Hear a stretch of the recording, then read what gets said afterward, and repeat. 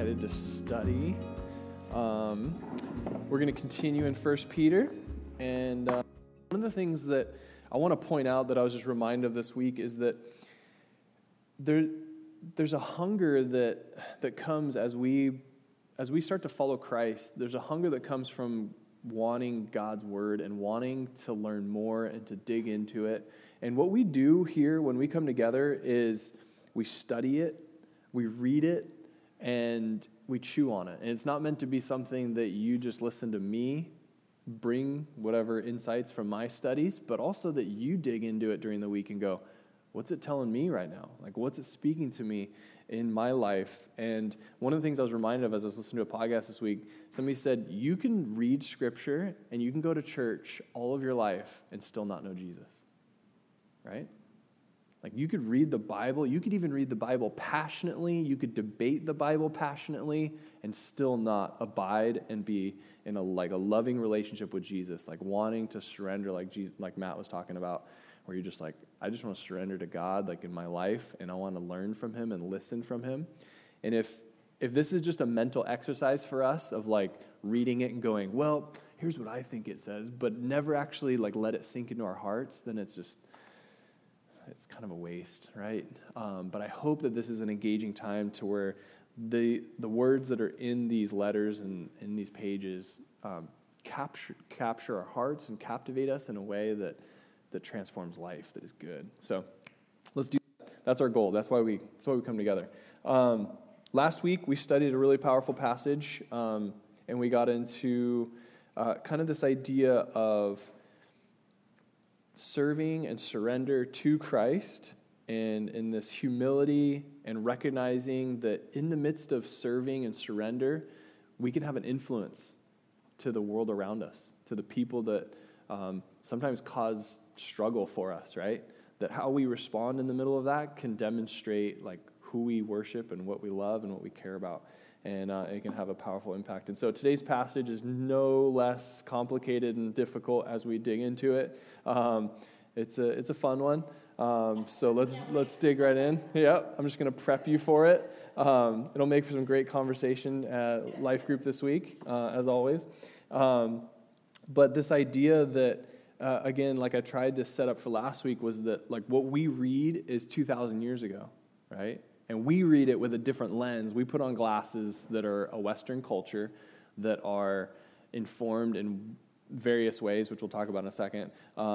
And so I would just say, like, as we read this passage, and I'm going to read it from the Message, because I believe that the Message captures what the heart of the passage is. When you read the Message translation, just so you guys know, Eugene Peterson was a scholar who sat there with the original language that these letters were written in, and said, what were they trying to like convey? What were they trying to say to the people at that time? And so the Message is a great way to dig into that, and he puts it into contemporary language. And so he almost does all of the exegeting or the translation for you in a way that like will make sense, right? And so I want to read it. If you want to read the actual passage in NIV or NRSV or whatever you read later, I would encourage you to do that. I would say do that. But for the sake of the 20 minutes that I get to present this passage to you, we're going to do this. So let's kick right into the first part of it. So 1 Peter chapter 3, 1 through 7. So cultivate inner beauty is kind of the title that he puts to it. The same goes for you, wives. And so whenever a sentence starts out with the same goes for you, there must have been something before that he was talking about, right? So it's almost like a therefore. What he's doing is building on the conversation of surrender to the world that you're, to God in the midst of the world and the challenges that you're in, for the sake of the witness that you have to the world around you. Because then you can witness to the love of Christ. You can witness to the amazing power of God. And so here he says, the same goes for you, wives. Be good wives to your husbands, responsive to their needs. There are husbands who, indifferent as they are to any words about God, will be captivated by your life of holy beauty. Okay? They'll be captivated because they don't yet know who God is. They're going to be captivated by your holy beauty. What matters is not your outer appearance, the styling of your hair, the jewelry you wear, the cut of your clothes, but your inner disposition, right? The inner disposition is what matters. So we're going to unpack this in a bit, so I'm going to read the whole passage. So it goes on in verses 4 through 6. It says, cultivate inner beauty, the gentle, gracious kind that God delights in. The holy women of old were beautiful before God that way and were good, loyal wives to their husbands. Sarah, for instance, taking care of Abraham, would address him as my dear husband. You'll be true daughters of Sarah if you do the same, unanxious, unintimidated, right? I like those two words at the end, that it's just like this confidence, unanxious, unintimidated. And then he goes on and says, the same goes for you, husbands. So here's where he rolls into this side of it. He says, be good husbands to your wives. Honor them. Delight in them. As women, they lack some of the advantages, but in the new life of God's grace, you're equals. Treat your wives then as equals so your prayers don't run aground. Right? So he sets up basically these two sides from the wife's side and the husband's side, and basically lays out this continued conversation about surrender for the sake of the gospel, surrender for the sake of God's love entering into this world through your relationships, through the way that you live. So as we study these passages, we always want to be doing a good job of exegeting the passage, and that's a big word that I hope you can start to take hold of, because this is one of those things that is super crucial as we read Scripture. That there's two ways of reading Scripture. There's to exegete, which is to lead out of, is like the original like basic translation of that. So it's like to read it and go, what is it saying? And then there's eisegesis, which is to lead into and say, I think it says, and you're putting in your own opinion about what it says. So what we want to do is say, what is it telling us? Like, what is Scripture telling us today, and what is it telling us about our lives and how we should live, right? Because there's been a lot of damage that's been done using passages out of context and in ways that don't work. And this is one of those ones where the church, where men have used it in other ways to say, see, women, this is what you need to do. It can get very messy when you start to go into this eisegesis phase of like, I'm going to tell it to do something rather than what's it telling us? What is it teaching me? What is it telling my heart right now? So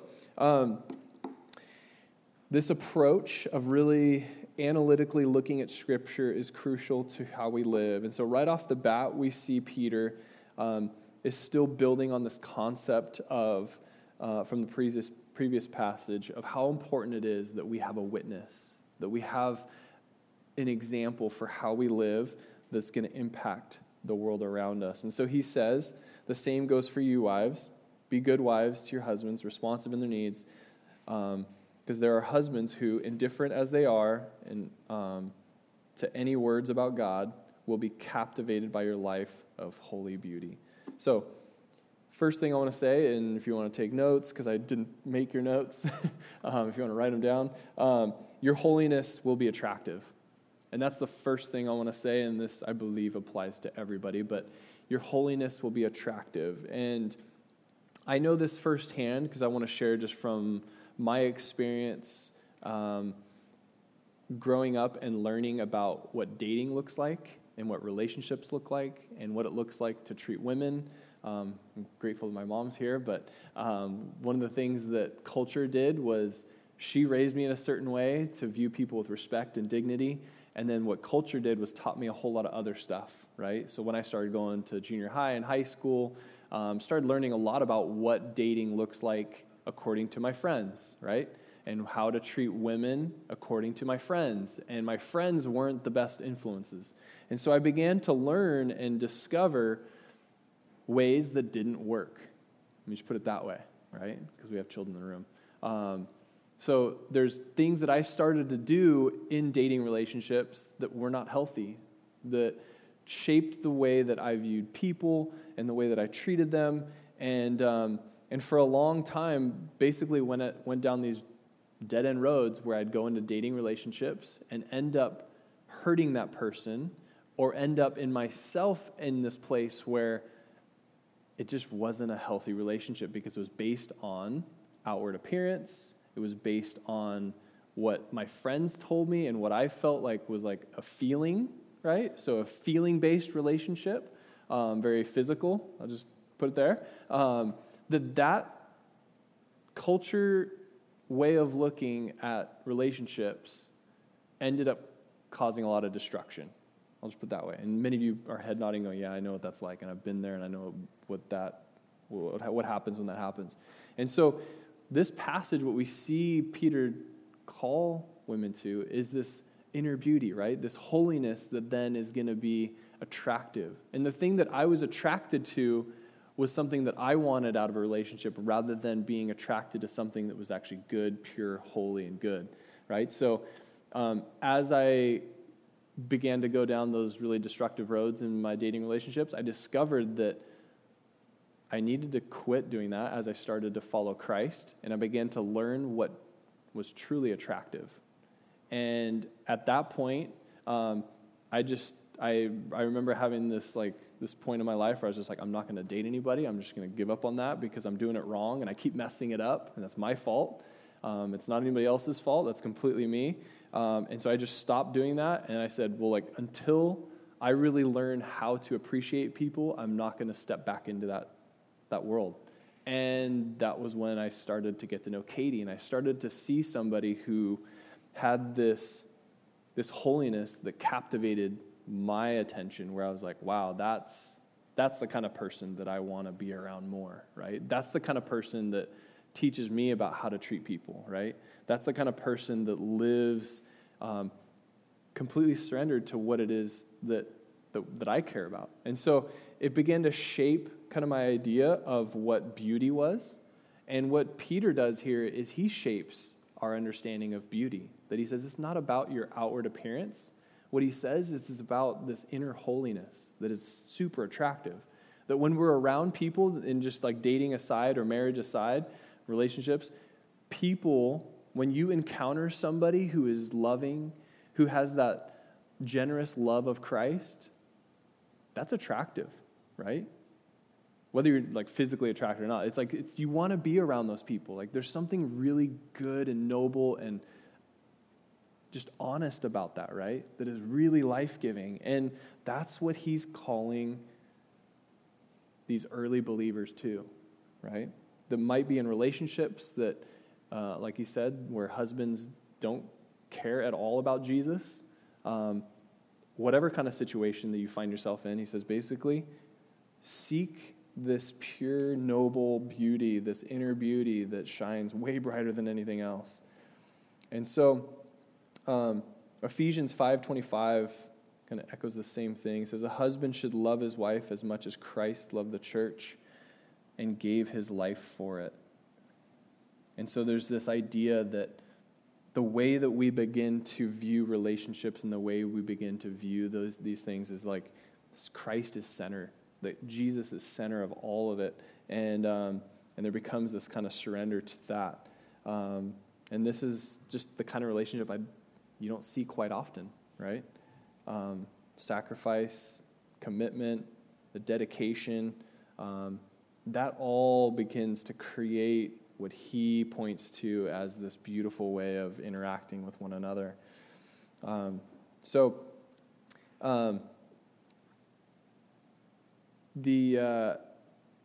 This idea of holy beauty, I believe, needs to be lifted up, and I think it needs to be something that we as a church encourage and point to and say that this is ultimately the best possible way to live, right?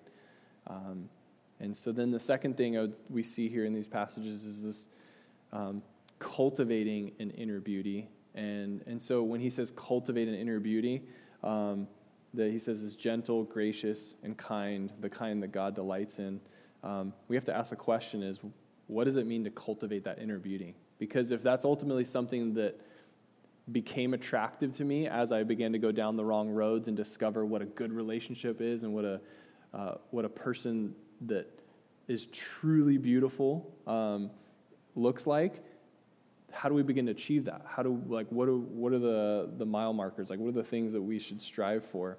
And I believe that one of those things is focusing on character. The character is what ultimately is shaping our heart, shaping our lives. And as we begin to look at how the world defines beauty, it's so contrary, right? The way that the world defines beauty, especially currently, is really distorted. When we look at social media and we look at the impact it's having on young girls and boys and image and all these different things, it's caused a lot of damage. When we talk about the increase of eating disorders, when we talk about the increase of suicide, anxiety, depression, all these things, all that stems from basically creating or cultivating a focus on the wrong things, right? Focusing on the outer rather than the inner beauty.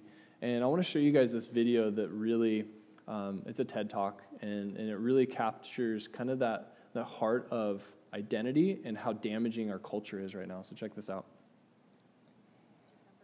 Number 2, social currency. Just like the dollar, a currency is literally something we use to attribute value to a good or service. In social media, these likes, the comments, the shares, they've become this form of social currency by which we attribute value to something. In marketing, we call it the economy of attention. Everything is competing for your attention, and when you give something a like or a piece of that finite attention, it becomes a recorded transaction attributing value, which is great if you're selling albums or clothing. The problem is that in our social media, we are the product, and we're letting others attribute value to us. You know someone or are someone that's taken down a photo because it didn't get as many likes as you thought it would. And I'll admit, I've been right there with you. We took our product off the shelf because it wasn't selling fast enough. This is changing our sense of identity. We are tying up our self-worth with what others think about us, and then we're quantifying it for everyone to see. And we're obsessed. We have to get that selfie just right, and we will take 300 photos to make sure. And then we'll wait for the perfect time to post. We're so obsessed, we have biological responses when we can't participate. So she says we, and I recognize that some of you are like, no, I can't relate to that, but that is our culture.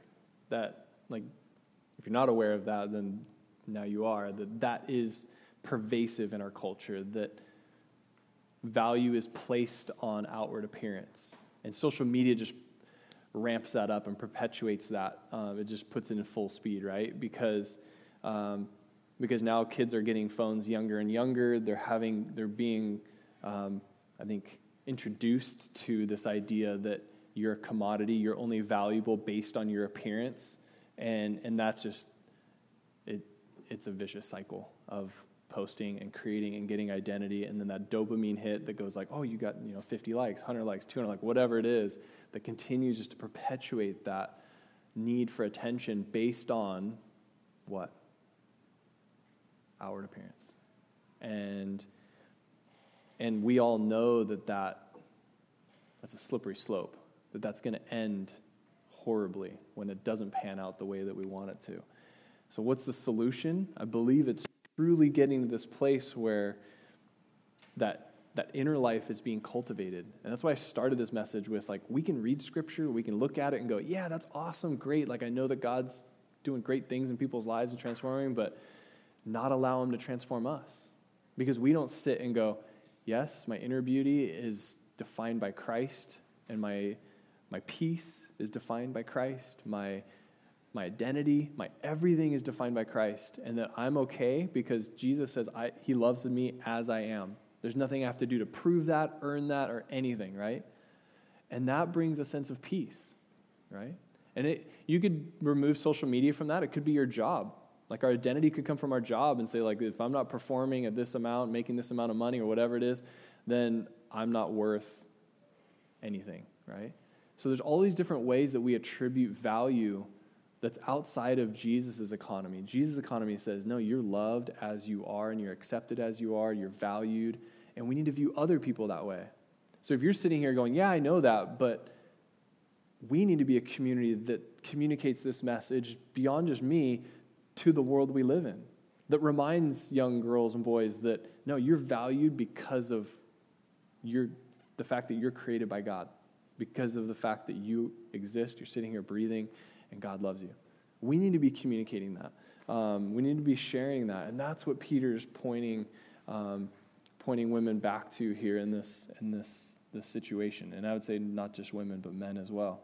But specifically in those lines, it's women. So, this idea that our inner beauty needs to be shaped has to be crucial. It has to be front and center. It has to be core. And that comes from sitting and recognizing what are the areas of my life where I've put too much trust in my image, too much trust in my finances, too much trust in my my friendships or whatever it is, and beginning to assess and begin to look at like what am I truly worshiping? What am I surrendering my life to?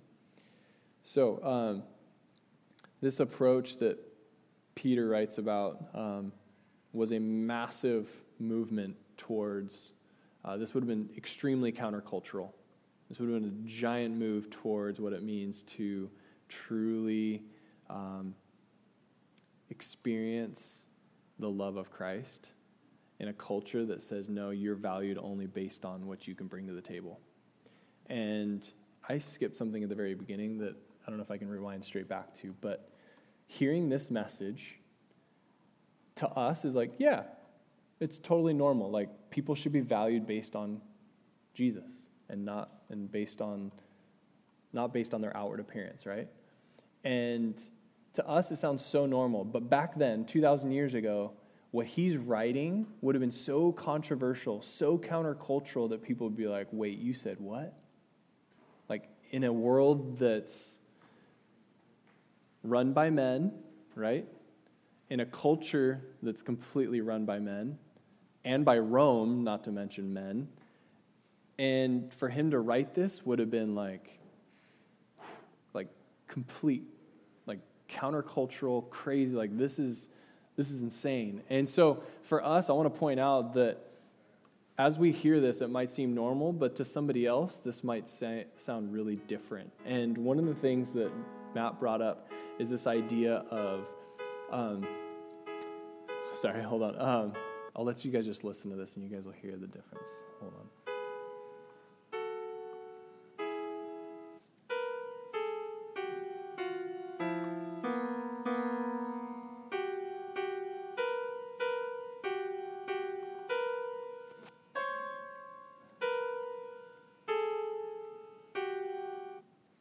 So in music, there's dissonance, and the definition, just so you can hear it, is when we listen to music, each sound we hear helps us imagine what is coming next. It's what we expect is fulfilled. We feel satisfied, but if not, we may be pleasantly surprised or upset. So when we hear words like this, sometimes it's common, but to some people, it's so different that it's off-putting, and you're like, that doesn't make sense.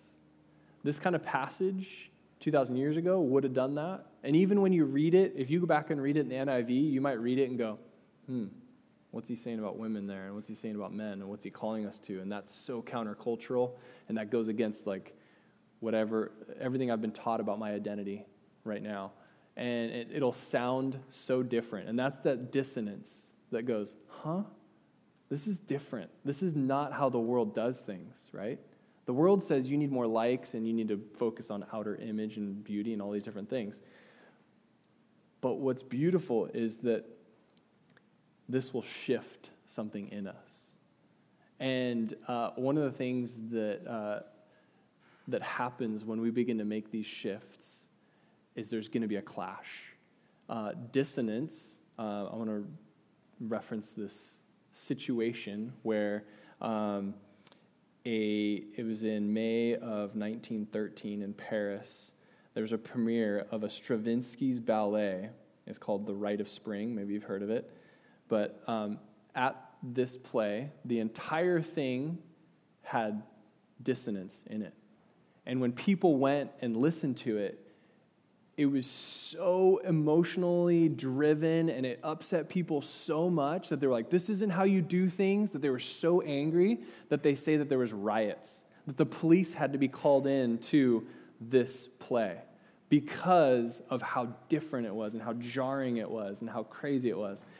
And I like this illustration, and Matt brought it up because he loves music, and I was just like interested as I started digging in and reading about it, and this is a photo from the original, but this like very visceral like reaction to this very countercultural way of doing a play or listening to something created such a riot, right?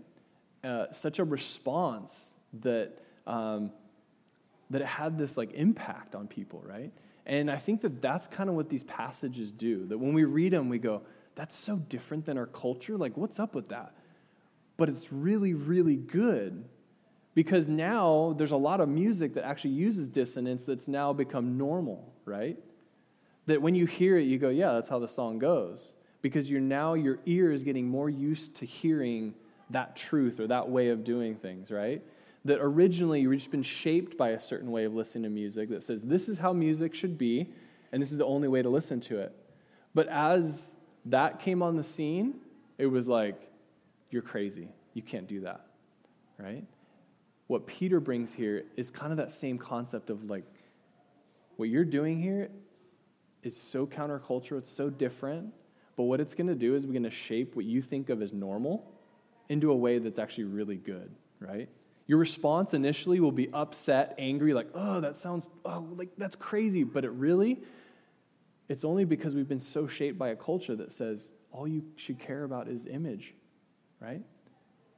And what Peter does here is he makes this shift to help us see, no, there's a better way. There's a different way that actually is very, very good. And so I just want to challenge us to, as we go into the rest of this day and the rest of this week, to sit with this and really wrestle with this. And I'm going to close with this last passage that he gives, where he basically calls this call to men. And here's what he says. Hold on one second. Jumping around in my notes over here. So he says, be good husbands to your wives, honor them, delight in them. As women, they lack some of your advantages. So again, that's where you're going to read that passage and go, what do you mean, women are less? And what he's writing to is a culture that says women didn't have the same advantages. And so when we talk about dissonance and we talk about a difference here, what the original hearers would hear is, whoa, you're saying that women can be equal? You're saying that this can happen? That's awesome. And so women hearing this would go, this is revolutionary. Like, this is what we should be doing. And so the kind of message that we see here is that he says, treat wives, or he says, but in the new life of God's grace, this new way of doing things, he says, you're equals. Treat your wives then as equals, right? This would have been revolutionary. This would have been that dissonance where it's like, you can't, wait, what? And now we see this like reflection of Jesus being lived out by these disciples. Real quick, I want to read this little thing, this one line from, as I started doing some research about Jesus and how he treated women. So check this out. He says, Starr writes that all the founders of religious and religious sects, of all founders of religious and religious sects, Jesus stands alone as the one who did not discriminate in some way against women. Every religion has some way of discriminating towards women, but Jesus stands out as the one that does not. And I think that is so beautiful and such a good reminder as we read this passage that what he's captivating is the Jesus way of life that values all people and not just because of whatever like kind of status they have in our culture. That this is countercultural. Like what Jesus calls us to is different than the culture. It's completely separate, and that's just such a beautiful message, right? It's such a beautiful message, a call to be a witness in the midst of all these things that we do. And so to close, I'm not going to show this video. What I'm going to do is I'm going to send it out to you guys this week, and you guys can watch it. But there's a little clip that I want to show you that basically captures these last few passages that we read really beautifully and gives kind of a context culturally what's happening. So I'll send it, and you guys can look forward to that. But going back to this idea of like this being countercultural, let's go live this. Let's go be the kind of church, the kind of people who say we're going to value human beings, not because of their image, not because of what they give to me and what I can take from them, but because they are loved by God, because they're truly loved by God. And let's go be part of that change and bringing this message to the community and to the world we live in the various ways that we interact on social media, wherever it is, that we bring that message. So let me pray. Jesus, thank you so much for this time together as we study and as we dig into your word and as we reflect on our hearts and the areas that maybe we've been shaped by the culture to think about ourselves or to think about women or men in specific categories. But Lord, help us to recognize that we are deeply loved by you and that every human being that we encounter today is truly loved by you. And so help us to change the way that we talk about them, the way that we talk about ourselves, the way that we view them, and the way we view ourselves, Lord. We just want to step into these areas in ways that brings glory to your name, because we know that ultimately, Jesus, you set the example of what it looks like to love and love unconditionally. And so help us to do that, and help us to continue to recognize the areas where there's a dissonance. We just want to continue to learn, and we pray this in your name. Amen. Let me close with our benediction, and we will head out. Rejoice in knowing that we never walk alone. Know the grace and peace of Christ walking beside us, guiding and protecting us. Let's share this comfort with one another and feel his presence each moment of every single day as you go into the rest of this week. Amen.